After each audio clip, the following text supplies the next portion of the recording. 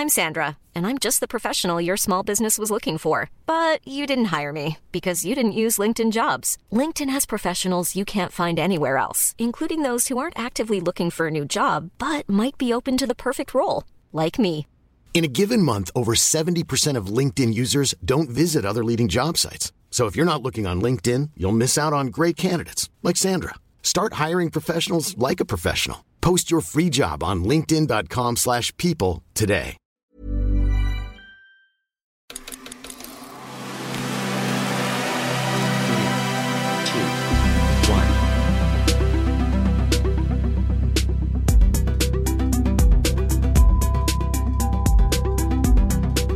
Soon to be ported to the console you hear. It's VGC, a video game podcast with me, Pete Donaldson. I'm joined by Chris Scullion and Andy Robinson. This week, fanboys trembling at the gams at the thought of Xbox exclusives coming to other platforms. Nintendo could be handing over the keys to some new third-party developers. And Microsoft will seemingly have the big presentation of the earliest part of 2024. But first, how are we doing, folks? Chris, you recently did a bit of streaming for the first time in a long time on Twitch, and now they're letting go of 35% of the workforce. Do you have anything to say on the matter? I'd just like to apologise to everyone concerned.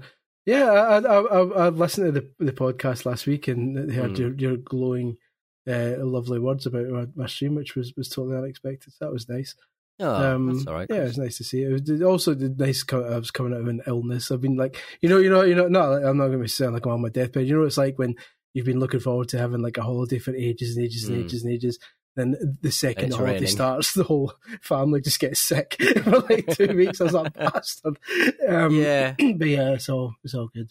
Because you had your list of kind of AAA titles that you were going to bash through. And, I've done Mario and that's it. Okie dokie. But that's mainly because your daughter was very interested in it, no? Yeah, and she's like massively loves playing as Daisy now, which is like the biggest fear. Oh, you've screwed it. I fucked it. I messed it up. Yeah, that was like the big fear. For people don't know, I famously dislike that character for reasons I won't go into. But yeah, see, she loves Daisy now, so I'm just like, I'm not going to fight it. I don't want. She's in. I don't want to ruin it. But yeah. It's like when my sister tried to stop her daughters from like getting into the old Disney princess stuff. You just push them into their arms. You really do. Oh mate, my daughters kind of like they got a camera for Christmas and they're doing like, oh yeah, like and subscribe. Yeah. Oh my god, that's brutal. Good stuff. It makes me want to jump out of a window. Good reminder, Andrew. Do like and subscribe to the VGC Video Game Podcast. Andy, can we get an update on your 40-year-old Super Mario arcade machine after you put diesel in it instead of petrol? Oh yeah, that was scary. That was scary. For anyone who's ever imported a games console or anything, Xbox One killed it immediately. I killed my original Xbox. I had a US Xbox, and for people who don't know, obviously the US has got a lower voltage than Europe, and Japan's the same, lower voltage. So you have to buy like a special brick that takes the voltage down to stop UK plugs from exploding it, basically. So yeah, I did that to my original Xbox. I accidentally plugged it into the wall, and it blew up and wouldn't work again. Jesus. So this arcade, I've got like a Mario Brothers arcade machine, like a 1986 one. So obviously it's 40 years old and made of wood, and it's American. So I've got this big brick that's supposed to sort of the voltage out. Yeah, but it's got two. So I rearranged my office. I moved my office across. So it's the first time I've unplugged it. And I plugged it back in and it just went bang. I was like, what the hell? And I was like, oh no, what was that? And I had a look at the box and it's got two plug sockets on it. One to step down and one to step up. So it's like, it's like, how ridiculous is that? It's like putting the drown button on like your armbands, right? No, like, because surely just next to the accelerator on your car is the crash. The crash pedal. No. Yeah? No, why would you have it on there? Well, because it's a button that kind of, I guess you would. The allegory would be, or the example rather would be, there's a button in your car that reverses the pedals. No, because surely when you press reverse, it doesn't destroy the car. Yeah, good point. Well, yeah. So presumably this is a catch-all device for in case an American imports a British thing, presumably. That seems there's clearly some niche market for that. But, I bought one of those brick things once and I've used it like twice. I bought a Japanese 3DO and I was like terrified because like usually you can get away with it, but with like, because there are a lot of companies now make new plugs that work for all kind of. Yeah, that's the scare. You've opened a Pandora's box here. I could talk about step downs for at least 20 minutes. This thing, I was overly. I contacted a guy who I usually contact for like techie stuff, and he was like, better be safe than sorry because it's like a laser thing, so the voltage will be, the wattage it uses will be higher. So I bought this. It must be like that size. It's like a big with a fan in it. And you can see fans in big coil that you could probably run a concert using it. But yeah, I've used my Japanese 3DO like 3 times. What I like about this is that we were genuinely kind of concerned that we wouldn't have enough stuff, but we've done about 5 minutes on PSUs and stepped down. I'm ready to keep going. One of the reasons that I was so like, I just nonchalant with just plugging it into step down is I've had step downs, since I was 16, importing consoles and stuff, right? And I've never seen one with a step up on it, right? Yeah. I mean, I've got this television behind me, a Japanese television that's got a step down behind it. There's no like none of those sockets are going to make it explode. How many step ups have you got running in your house right now? Have you not step down rather? Quite a few. Well, the one behind me is it's got like 3 sockets on it. So, right. Okay. So that handles more than a few devices, but. Luckily, I was so lucky. Like I literally had to have a technician come around my house, right? A technician who handles, kind of arcade machines. Yeah. And he looked like he was coming to like give you like a bad medical diagnosis or something. Like he looks worried. And we pulled all the machine out and it was just a fuse had stopped it. Oh, good. And he was saying, you're so lucky. Like there's a little browned, burnt, scorched fuse that stops. Because he said if that fuse hadn't have stopped it, you could have had to replace the monitor, the board. And keep in mind, this thing's 40 years old. Yeah. But you're to Chris's point. Yeah, a lot of these, the power supplies for consoles are external and some of them are internal. So coming back to the top of the conversation where I plugged my original Xbox in, it exploded. The first console I ever imported was an N64. Because back in those days, I mean, it'd be difficult for younger people to appreciate this, but it was atrocious, right? We were second-class citizens as European consumers. Games came out months, sometimes years later. They were worse. They ran slower. They had big borders on them. I mean, I only recently heard Sonic the Hedgehog running like what it's supposed to sound like, right? It's incredible because we're used to hearing like it's in slow motion. 1650. Is it 60 hertz? It's mad. Listen to what Sonic the Hedgehog theme sounds like. Because in our brains, it's etched at like 30% slower. It's much slower, yeah. Because that's what they used to do. They just go, just make it slower, stick some borders on, slap it out. So Perfect Dark, I was so excited for that. I don't know what age I was, probably like 12 or 13. And I begged my parents to... N64 was an old console then, so you could pick up a US one for like 50 quid or something. And so it was the first one I imported, and they'd like jerry-rigged some like step-down solution, but it was broken. So imagine how excited I'm, like a 12-year-old, like the most excited you've ever been for a game. And I had to sit and stare at this, because I couldn't play it because the plug had been buggered. So I had to sit and stare at the console with the cartridge, Perfect Dark cartridge in it, for like a week until they... sent me a new plug to power it on.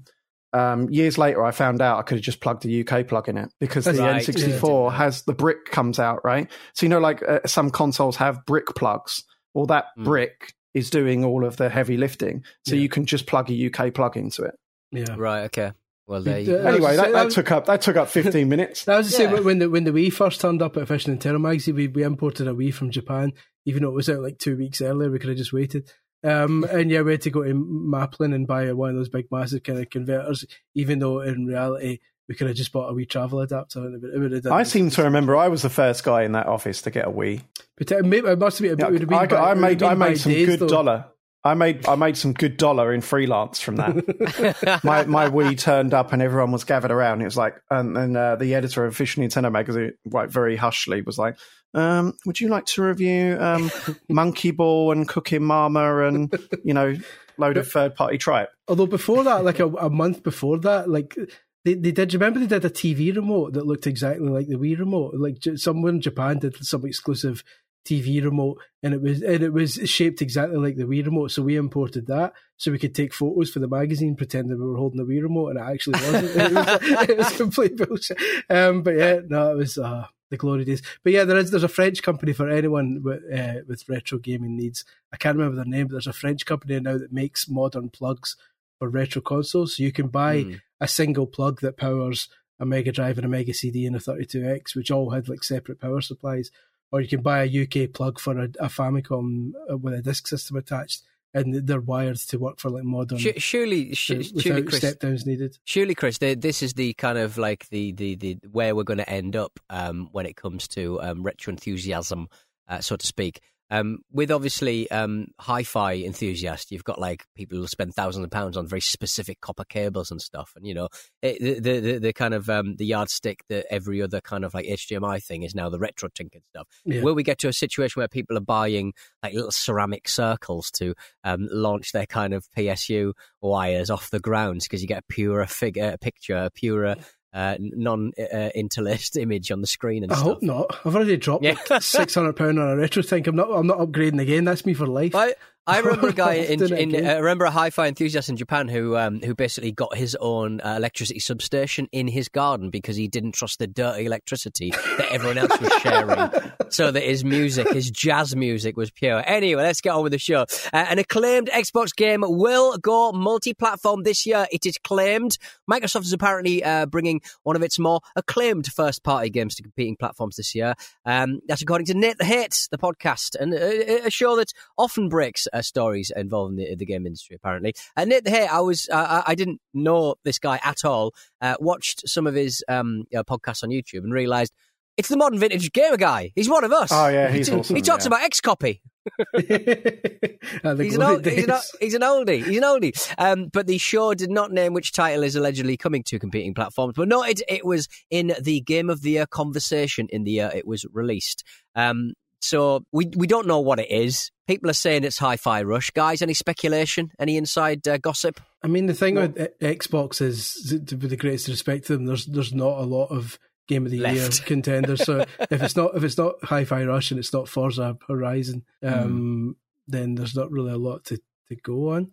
Be Redfall. Oof. The critically acclaimed VGC Redfall. Critics were involved. I also saw not to jump on your toes, people, like the second story, like Jeff Grubb was claiming that Sea of Thieves could be coming to PlayStation. Yeah. I think that's a separate thing, because certainly if Nate the Hate claims this was a game that was in the Game of the Year conversation when it came out, that Sea of Thieves certainly, although it's kind of it's loved more now, but when it came out it was pretty bare bones and kind of certainly wasn't a Game of the Year in any Game of the Year conversation. So it feels like this is two separate stories, but with the same. It certainly doesn't fit his description, right? But Sea of Thieves feels like a better fit.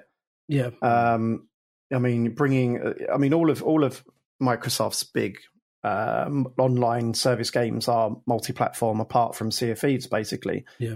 I mean, I know it acquired most or all of them, Fallout 76 and Elder Scrolls Online and Minecraft. It makes sense that Sea of Thieves would be on everything. It's obviously on PC and Xbox. That's going to benefit the game and the players. There's more people playing it. The community gets larger. They have more money to invest. Yeah. Especially because Sea of Thieves was the first game that launched day one on Game Pass. So that was like the first one where not everyone bought it like full price when it came out. So this could be like, if it comes to PlayStation, for example, that could be its first kind of opportunity to actually sell a lot of copies like at full price, unless they bring it to PS Plus or make it free. Yeah, I mean, there's the console war stuff is really a thing of the past. Like, we're seeing, say for example, Horizon Forbidden West is coming out for PC soon. It came out on PS5 2 years ago. Sony have a clear cadence now of releasing their big exclusives a couple of years later. People don't even talk about it. That would have been such a big thing at launch, when it was like they were saying about how we believe in generations and we're making games exclusive that only work on our hardware. That feels like a million years ago, doesn't it? Yeah. Do you remember when like Ratchet and Clank couldn't be done on any other system and stuff like that, and now it's like running on a Steam Deck?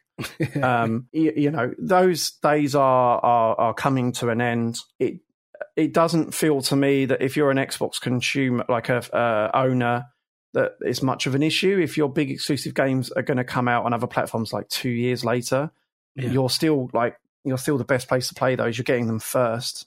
You're getting them for significantly less if you have a Game Pass subscription, which you can't get on other consoles currently.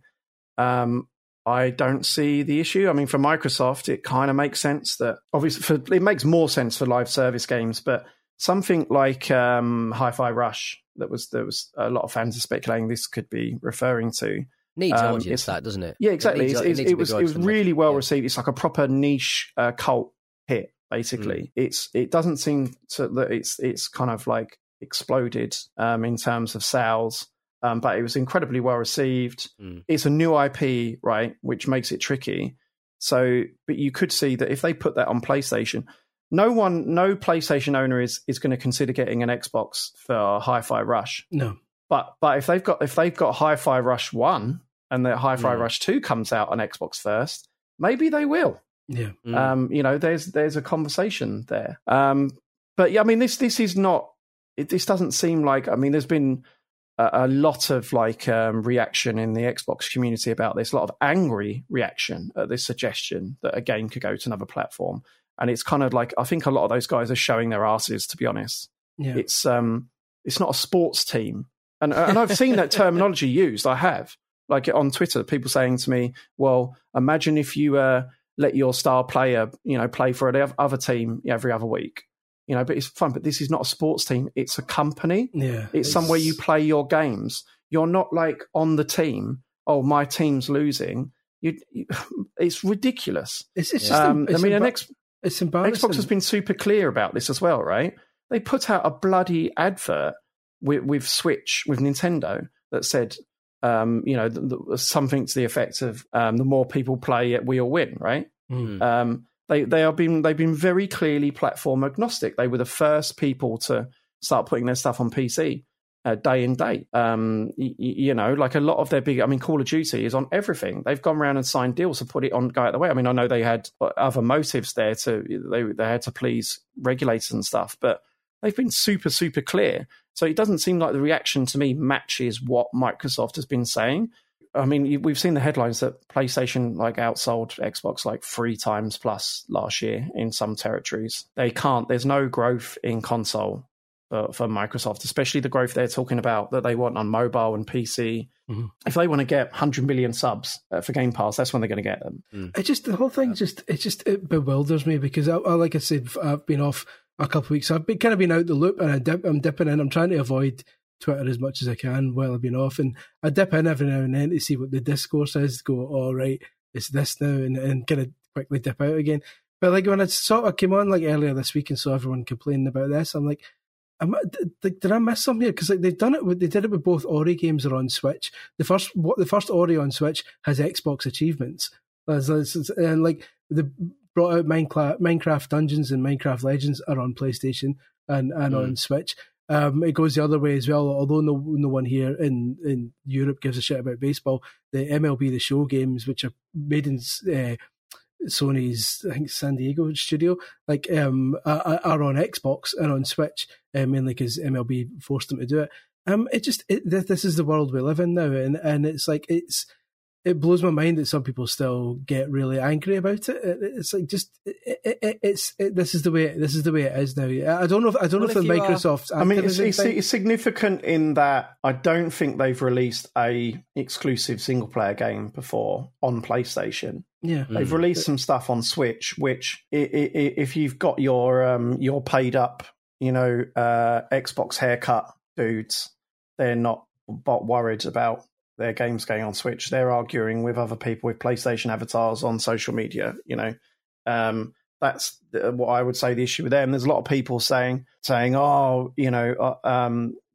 this is, we feel like we've been misled, but I don't think that's. I mean, first of all, stop taking the word of a corporation as gospel. They're telling you what you want to hear. And secondly, I think Phil Spencer is one of the more transparent people in games. I don't think this is hugely out of kilter with what he has been saying. Yeah, he's been saying for ages that look, the growth for us is on mobile, is on PC. You know, I imagine I imagine that the reason that more stuff isn't on PlayStation and Nintendo is because of PlayStation and Nintendo. I'd say if they went tomorrow, you can put Game Pass on there, and we'll let you plug in all your achievements and stuff. I imagine they would slap stuff over.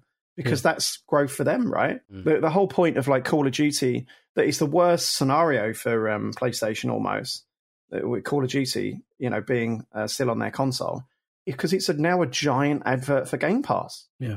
All of those guys who play that game on time is like, yeah, are you bored of paying 70 quid every year for this thing? Well, you could just get it if you were on the other console. And guess what? The other console might run it slightly better. This is what people, if you're an Xbox fanboy listening, and you can apply this to other fanboys. If I'd like amend it, however, accordingly. Celtic.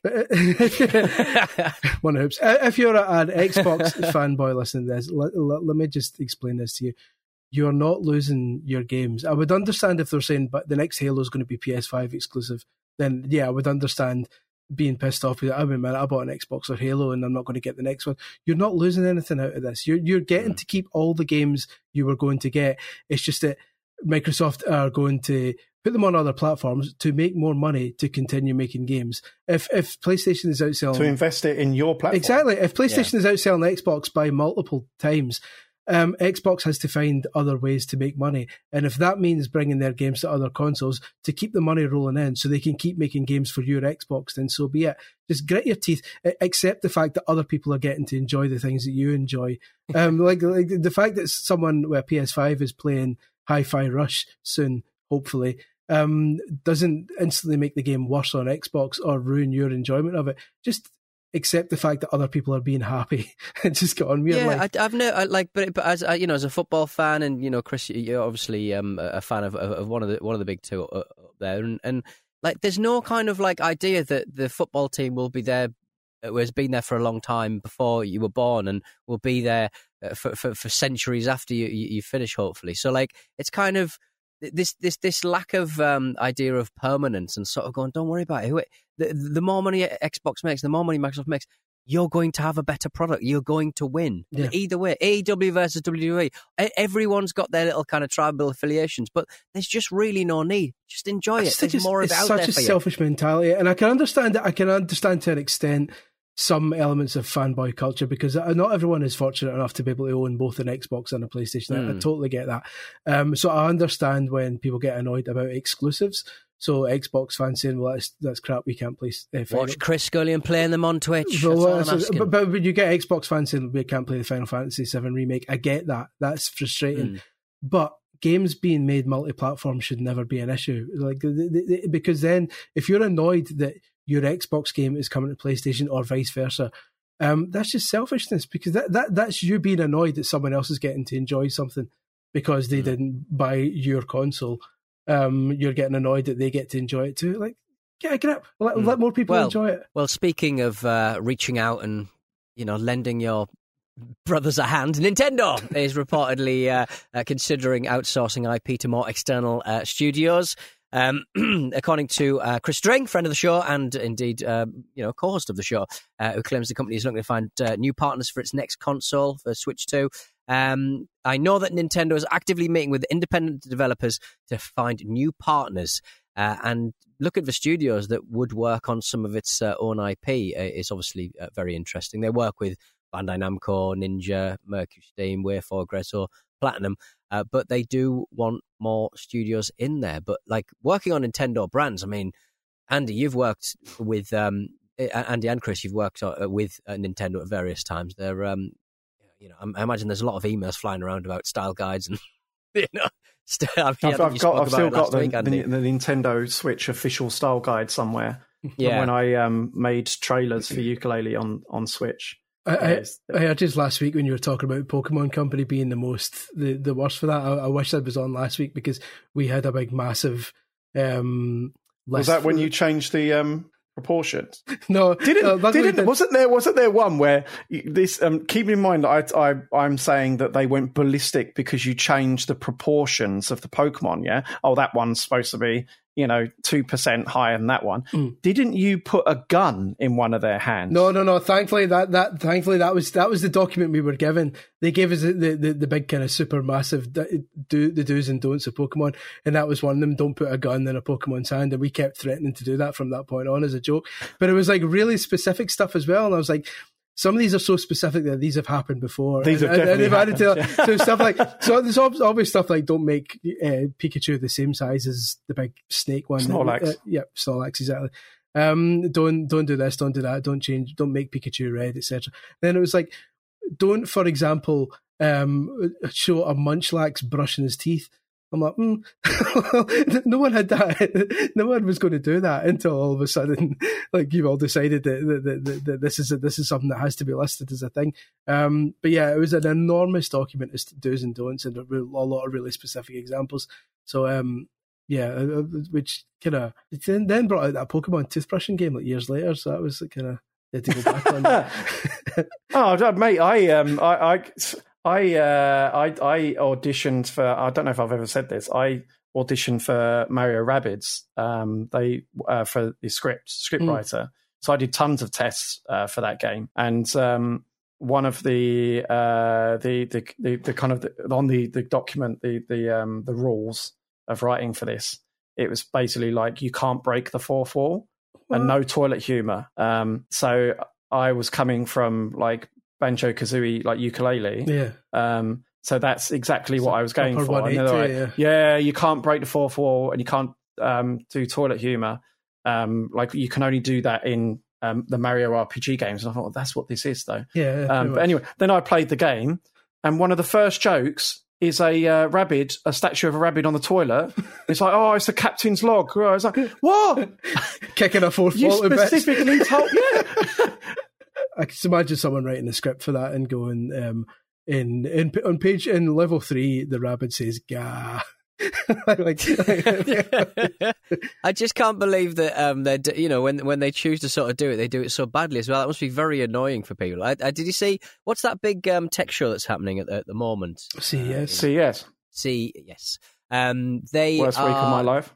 There's one of the booths that some kind of very, very kind of fringe developer has put together like a proper wonky Super Mario. I saw that. By AI in a really thick accent. It's really, really shoddy stuff. That's incredible. That's a job losing thing. If we tried that at O&M to make an awful bootleg Mario. You must have heard of all the kind of WWE stuff like that they sometimes do, because we did a WWE game on as a cover once for O&M. It was like when they first brought WWE to the Wii, and there was loads of. It was awful. The game was awful, but because it was in the early days of the Wii, the gimmick was that you'd move the remote in your front of your face to be John Cena and do the DX crotch chops with the remote, and then so that there's nothing more awkward than going. That was my first system seller. That was my first trip to Japan. I went to Japan to Ukes to see it. And it was really awkward just seeing like all the Japanese developers doing like constant DX crotch chops and going, and going, that's good. But then we put like, I think Batista on the cover, and throughout the feature, we asked for artwork of the wrestlers just kind of standing looking mean. And again, they gave us like the untouched images of like the wrestlers, right? And like back knee all over the place, and massive like documentation saying you must remove all the acne. All the really scar, must remove scar, and you must remove all the acne before you put these up. Yeah. And then it was the kind of list of don't show any screenshots of Triple H in a compromised position. Don't show anyone standing over Triple H with a steel chair, because to make him look like he's been beaten and all this kind of stuff. It's like an enormous list of do's and don'ts, which is like insane. But yeah, they get that stuff wrong so often as well. It must be hard to sort of have a massive cash cow that's something that's going to, keep the shareholders in villas for the rest of time. But like, it must be hard to sort of foresee. So, bearing in mind nowadays where like IP is just so flexible and inflexible at various times. Like, people are, every social media, every TikTok, every YouTube, they're encouraged to play with people's characters and dick about. It must give you a proper headache. Yeah. I think a lot of those rules and regulations for those big companies, it just comes from globalization, really. It's another reason that I'm really glad I went and did development for a bit, to actually learn why things are how they are. And just trying to control, like even a small indie game, right? Just trying to control like how the game is shown and what it's done. You can understand why, if you're Nintendo, you have giant rules and regulations for stuff like that, because it just makes your life easier. What it means is that you can push out all this material, or you can announce a game and it's portrayed properly in every territory. And when it goes wrong, you can literally sort of go, "We told you not to do this." Yeah. Get rid of it instead of having a conversation. It's much easier to do that. You put something out and it's done properly everywhere, rather than this person's has kind of like discussed this inappropriately or whatever. Like it's not really our vision. So I do get it, and it does make sense for those massive brands.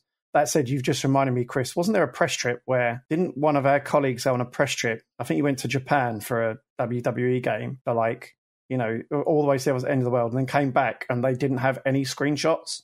So they just couldn't put it in a magazine. Yeah, that sounds familiar. that may have actually been me. I'm pretty sure from my memory, I need to go back and look. I'm sure our feature just ended up being a tour of the studio and not actually showing much of the game for the first month at least. I can beat that. I was flown to Vancouver to see True Crime Hong Kong. Right, okay. Which was Sleeping Dogs. Remember Sleeping Dogs? Yeah. Because it became Sleeping Dogs. So I went there, covered it. I wrote previews for virtually every magazine at the company. Official Xbox, official PlayStation, PC Gamer. So all gone to print, and then they cancelled it before it went to print, because that was when it was Activision, and they cancelled it, and then Square Enix picked it up, and it became Sleeping Dogs. The worst thing about I don't know why I'm just in the mindset now of annoying shit that used to happen back in the day. Like the worst thing about working on a Nintendo magazine during the Wii era was that when you would ask developers and PRs for screenshots, you would almost always get the 360 or PS3 version screenshots, and you would have to get back in touch with them and say, we're reporting on the Wii version. Like we need the Backney version, like. and then they would you'd have a couple of days waiting period then, because obviously they never made Wii screenshots, so they then had to go back to the studio and say, can you make us some Wii screenshots, please? And then invariably you'd get these 2160p screenshots that had been captured from the dev kits on the PC, and then you need to go back to them and say, no, it needs to be 480p. Otherwise, that's clearly not a Wii screenshot. And it's just an absolute nightmare having to go back and forth. And then you finally do get the 480p screenshot, and then you're like, oh, wait a minute, these look awful in a magazine because it's a 480p. How did Nintendo succeed with the Wii in such an incredible way when the entire kind of vessel of multimedia coming out? Because it was a revolution in revolution. The crotch chops. Well. Crotch chops all around for January the 18th. Xbox and Bethesda Developer Direct event confirmed for mid-January. They're going to be streaming a Developer Direct presentation on Thursday, January the 18th, giving us an inside look at a selection of highly anticipated games coming to Xbox Series X, S, PC, and Game Pass. We got the Indiana Jones title in there, Obsidian's Avowed, Oxide Games' Ara, History Untold, and Ninja Theory's Senua's Saga at Hellblade 2. There's no updates on the Activision Blizzard games, unfortunately. Anything you're looking forward to, Chris? I'm just delighted that Microsoft has decided to make it right in the middle of my first Thursday shift back. So I'm going to be the only person on that night, just absolutely hammering it. So thanks, Microsoft. That's a nice kind of. I'm going to make a point to go to the pub. I know. I'm like, any chat about fuck off, mate. Andy, can you get some screenshots? Exactly. I'm curious to see more of Indiana Jones. I'm curious to see how much they actually show of Indiana Jones. I've given up hoping that Hellblade 2 will have a release date. It would be nice, but I think if they were going to give it a release date, it would have been during the Game Awards. I don't see it happening a month later, but we'll see. Maybe they'll end with a big announcement that something's coming to PS5. That'll be how they end it.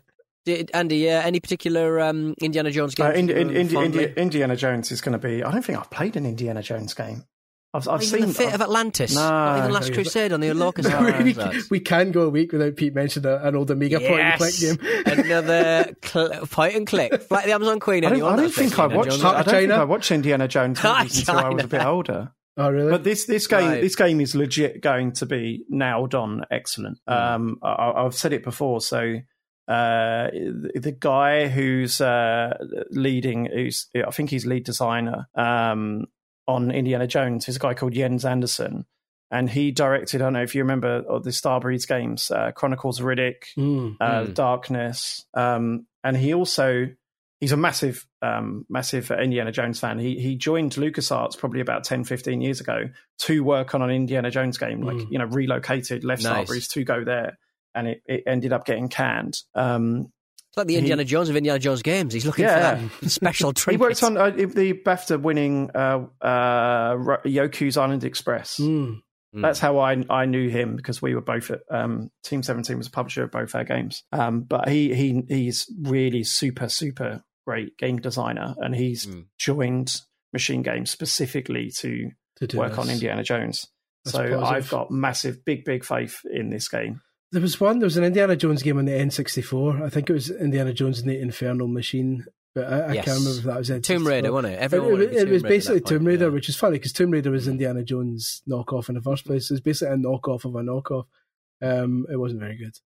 Just thought I'd add that. Just add a bit of Indiana Jones context. Anything else you're anticipating? I mean, I guess most of this show every week is just like, there's a show coming up, and what do you reckon's on it? But is there anything that you're kind of jonesing for that you think might be I'd like to see more Forza stuff. I recently did a video of the on my own wee crappy wee YouTube channel. I did like a video of my 10 favourite games from last year, when I quickly realised I'd played nothing big from last year. And one of them was like Forza, and the point was like, I still really like Forza. I still jump into it every now and then for a race or two and then jump out again.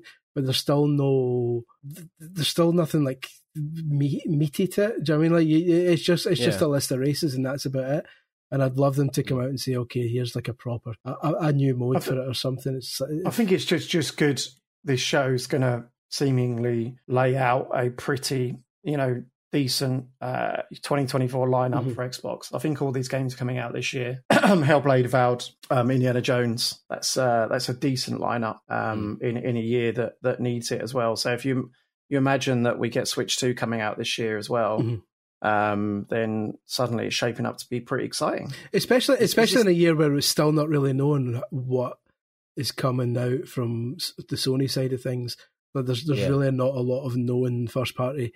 Sony, it looks like it's going to be a more quiet year for them. So this is Microsoft's chance to. They've got an open goal here. Like not that by the end of 2024 they're suddenly going to overtaking PlayStation or anything like that. But this is their opportunity to finally put to bed all the Xbox has no games stuff like this. This is their year where they can say, okay, here are some controversial. Oh, here we go. And I might get shot down by any of the business journalists. Everyone on the forums, set your screen recorders now.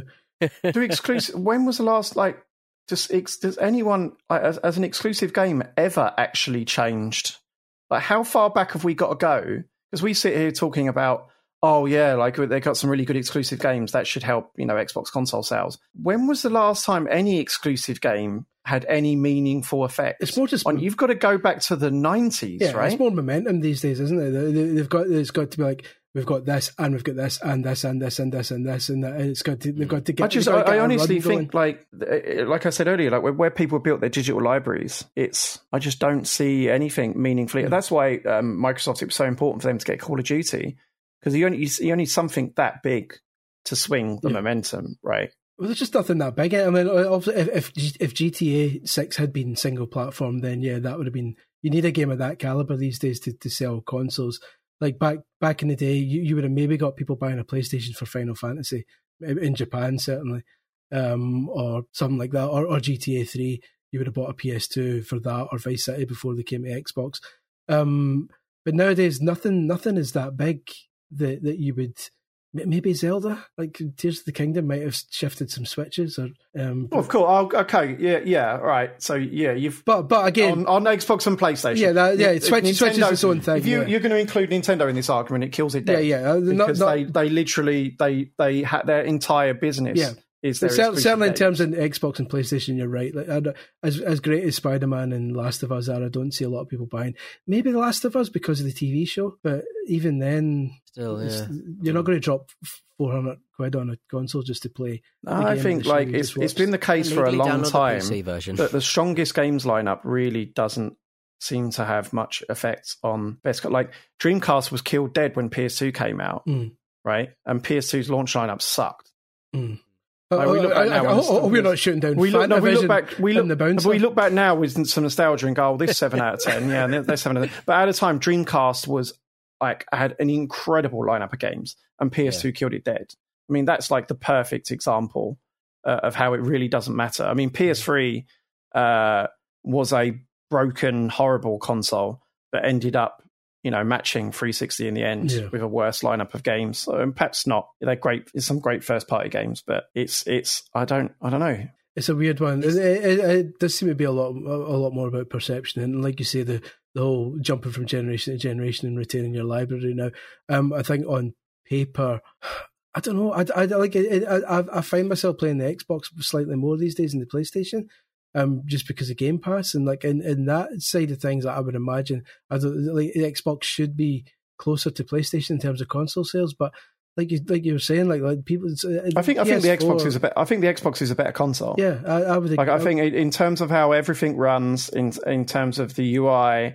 The services, I think it's a better console, but like you say, first party games. They lost the first party lineup is on PlayStation. And like you say, they lost the last generation. That was a crucial generation to not lose because of everyone carrying their digital libraries over, like you say, and like it's an enormous uphill kind of slog they've got ahead of them now. Because I didn't account for that either, because I thought that it was going to swing the other way. I really did, because there were so many lapsed Xbox players out there. Yeah. How many players, Xbox 360 players, went to PS4, right? Yeah, and Sony have these. Is there the opportunity to go back? And Sony always have these ups and downs where, like everyone does, every manufacturer gets their ups and downs where they get a bit too cocky and a bit too big for the boots, and then they start making really odd decisions, like the Wii U, like Kinect, and like the kind of now we're at the stage where Sony's making some odd decisions because they get to the point where they think everyone will believe anything they say, so they bring out, here's PlayStation VR 2, it's the future. Oh, sorry, we stopped making stuff for it 20 seconds after it came out. And so like they start making, Sony are at the point where they're making odd decisions, but for some reason this generation it's not, the up and down isn't reflected in console sales. They're still doing well despite making some kind of odd decisions. And well, they don't. I think a lot of that stuff is peripherals are massively profitable. That's just one example though. But the PlayStation VR, it shouldn't even be called PlayStation VR. That's a Sony initiative. Yeah. I mean, I've been saying for the last year, this is very clearly a Sony initiative, not a PlayStation initiative. It's just got the most synergy that if you're Sony, if we were going to release a VR headset so that we have some basis in that technology, should it take off, what should we be doing with it? Probably making games. So that's what they've done.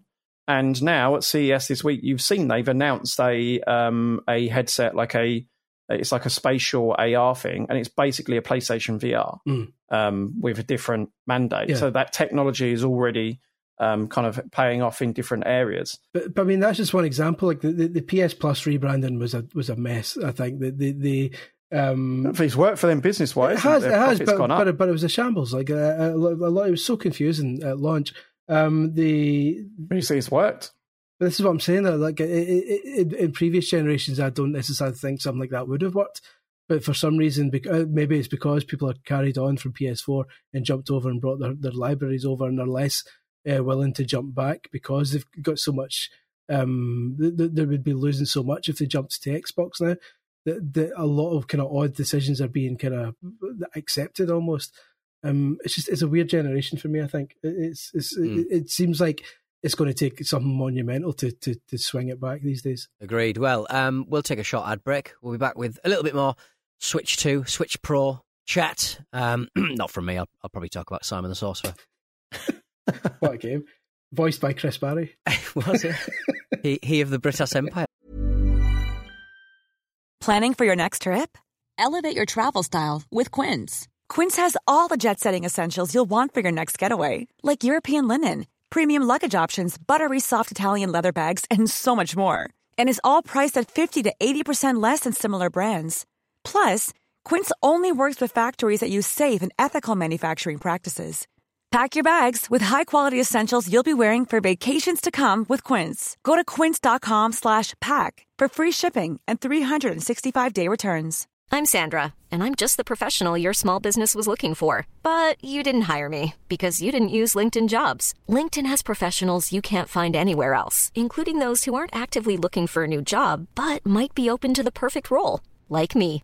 In a given month, over 70% of LinkedIn users don't visit other leading job sites. So if you're not looking on LinkedIn, you'll miss out on great candidates like Sandra. Start hiring professionals like a professional. Post your free job on linkedin.com/people today.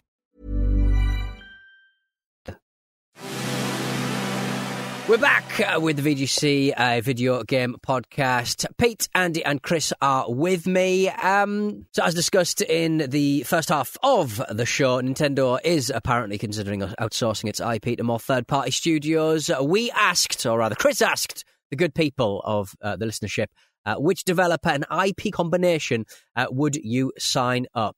Give Animal Crossing to Concerned Ape, says Roscoe, fingerguns.net. Build a strong narrative that matches the game's perfect mechanics. Does Animal Crossing not have strong narrative, chaps? No.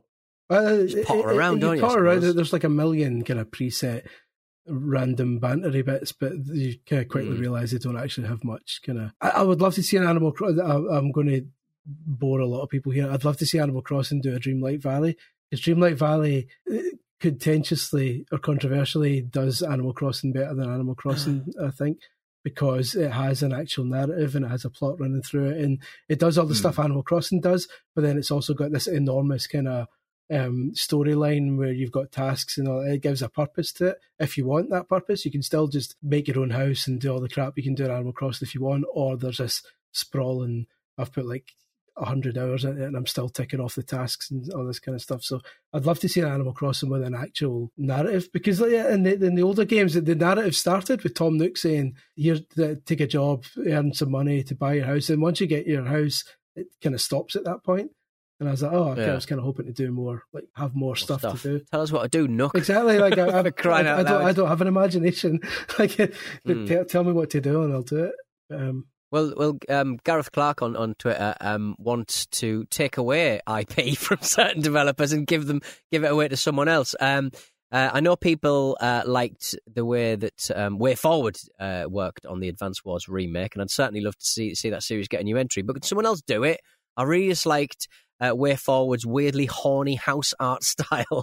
I remember that being. I think there was issues with the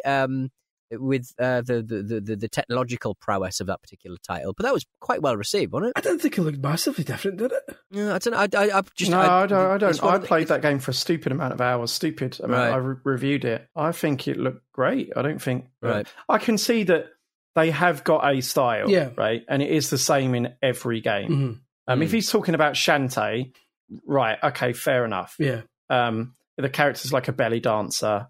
So so there is a lot of flesh on show, etc. Yeah. I can see how that someone might come up with that critique. Yeah. Their art style is the same in every game, so I can see why that might become a bit dull. Yeah. But it looks on its own, it looks great. So Advance Wars looks great. Certainly Advance, but their token art style seemed to kind of fit well with Advance Wars, because I don't think it was a million miles from what. It was like really super faithful. It's like a toy box kind of thing. It was Discuss. Great. Was it horny? Was it weirdly horny? Not unless you're turned on by tanks. And who isn't? Exactly. I can never get horny for a turn-based strategy game. especially not that one. Like, they really needed to update the AI in that game. It's super, like Nintendo, whenever Nintendo does a remake, it's super faithful, like beat for beat, basically. So the AI is still like a Game Boy Advance AI. I played this game, right? I'm not exaggerating. I was stuck on one mission, and I played it for a Shinkansen bullet train journey from Tokyo to Kyoto and back again. Same mission. How it should be played. It's the same mission. Listen, sometimes what? So that's 5 hours plus. Sometimes, and the majority of that is just a standoff, right? Where you're clearly going to win. They've got one tank that's just he's going to hold on for 5 hours while you slowly whittle away. I think you'll find that manage to finish 2 bentos. I think you'll find that. I'm basically describing turn-based combat. I think you'll actually find that's a fitting allegory for warfare in the modern day. A man on a train, on a really, really quick train, just pressing button. Let's move on to Jason Milner.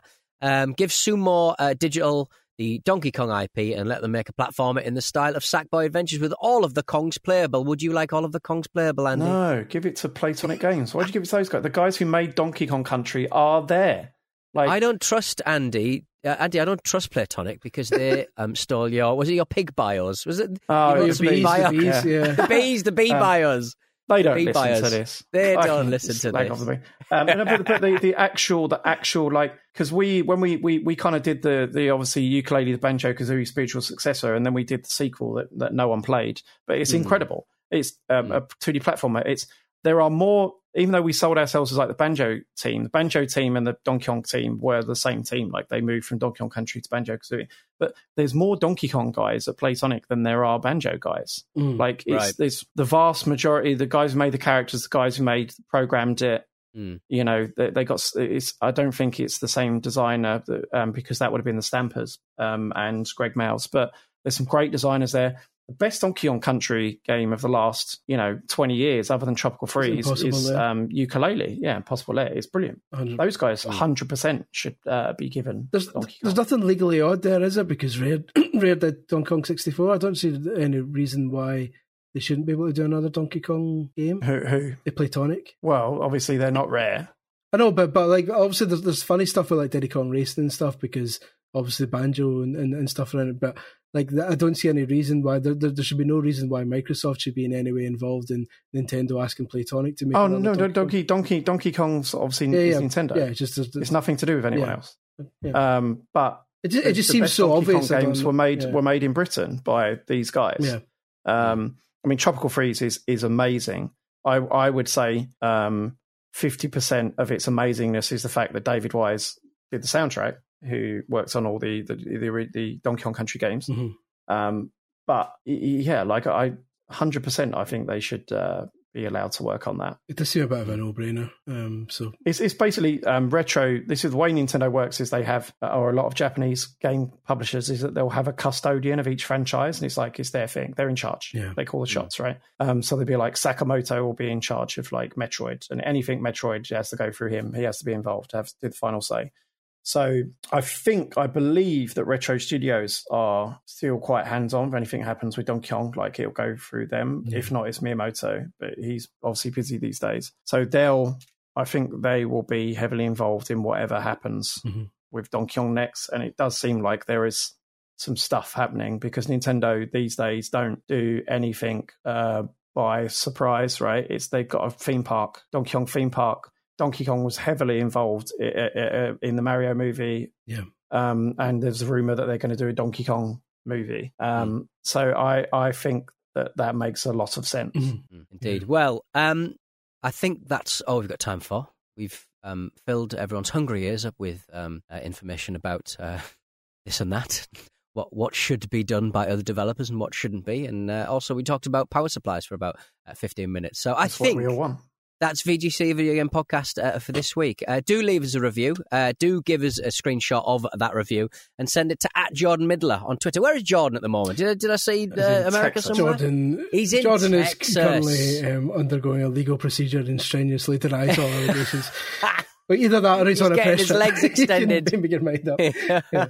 He's on his press trip to Austin, I believe. Is it Austin or is it? It's somewhere in Texas. Yeah. Yeah, but do screenshot a review of the VGC Video Game Podcast on Twitter. Send it on to Jordan on Twitter, and he'll randomly give someone a code. I'm not sure what game it is. Prince of Persia: The Lost Crown review is imminent. I believe he's on that, isn't it? He's been writing that for a little while. Any early indications, Andy and Chris, about that particular well, title? The embargo's an hour after this podcast comes out, so you can read it on the website. I will keep my powder dry on that one. Go head on over to the VGC videogameschronicle.com and send us your questions, comments and concerns to podcast at videogameschronicle.com.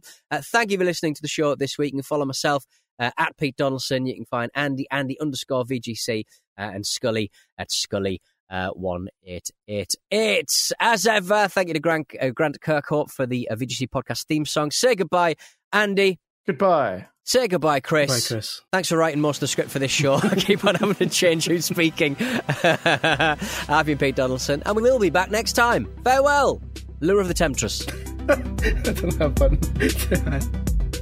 VGC, a video games podcast, is a Stack production and part of the Acast Creator Network. Even when we're on a budget, we still deserve nice things.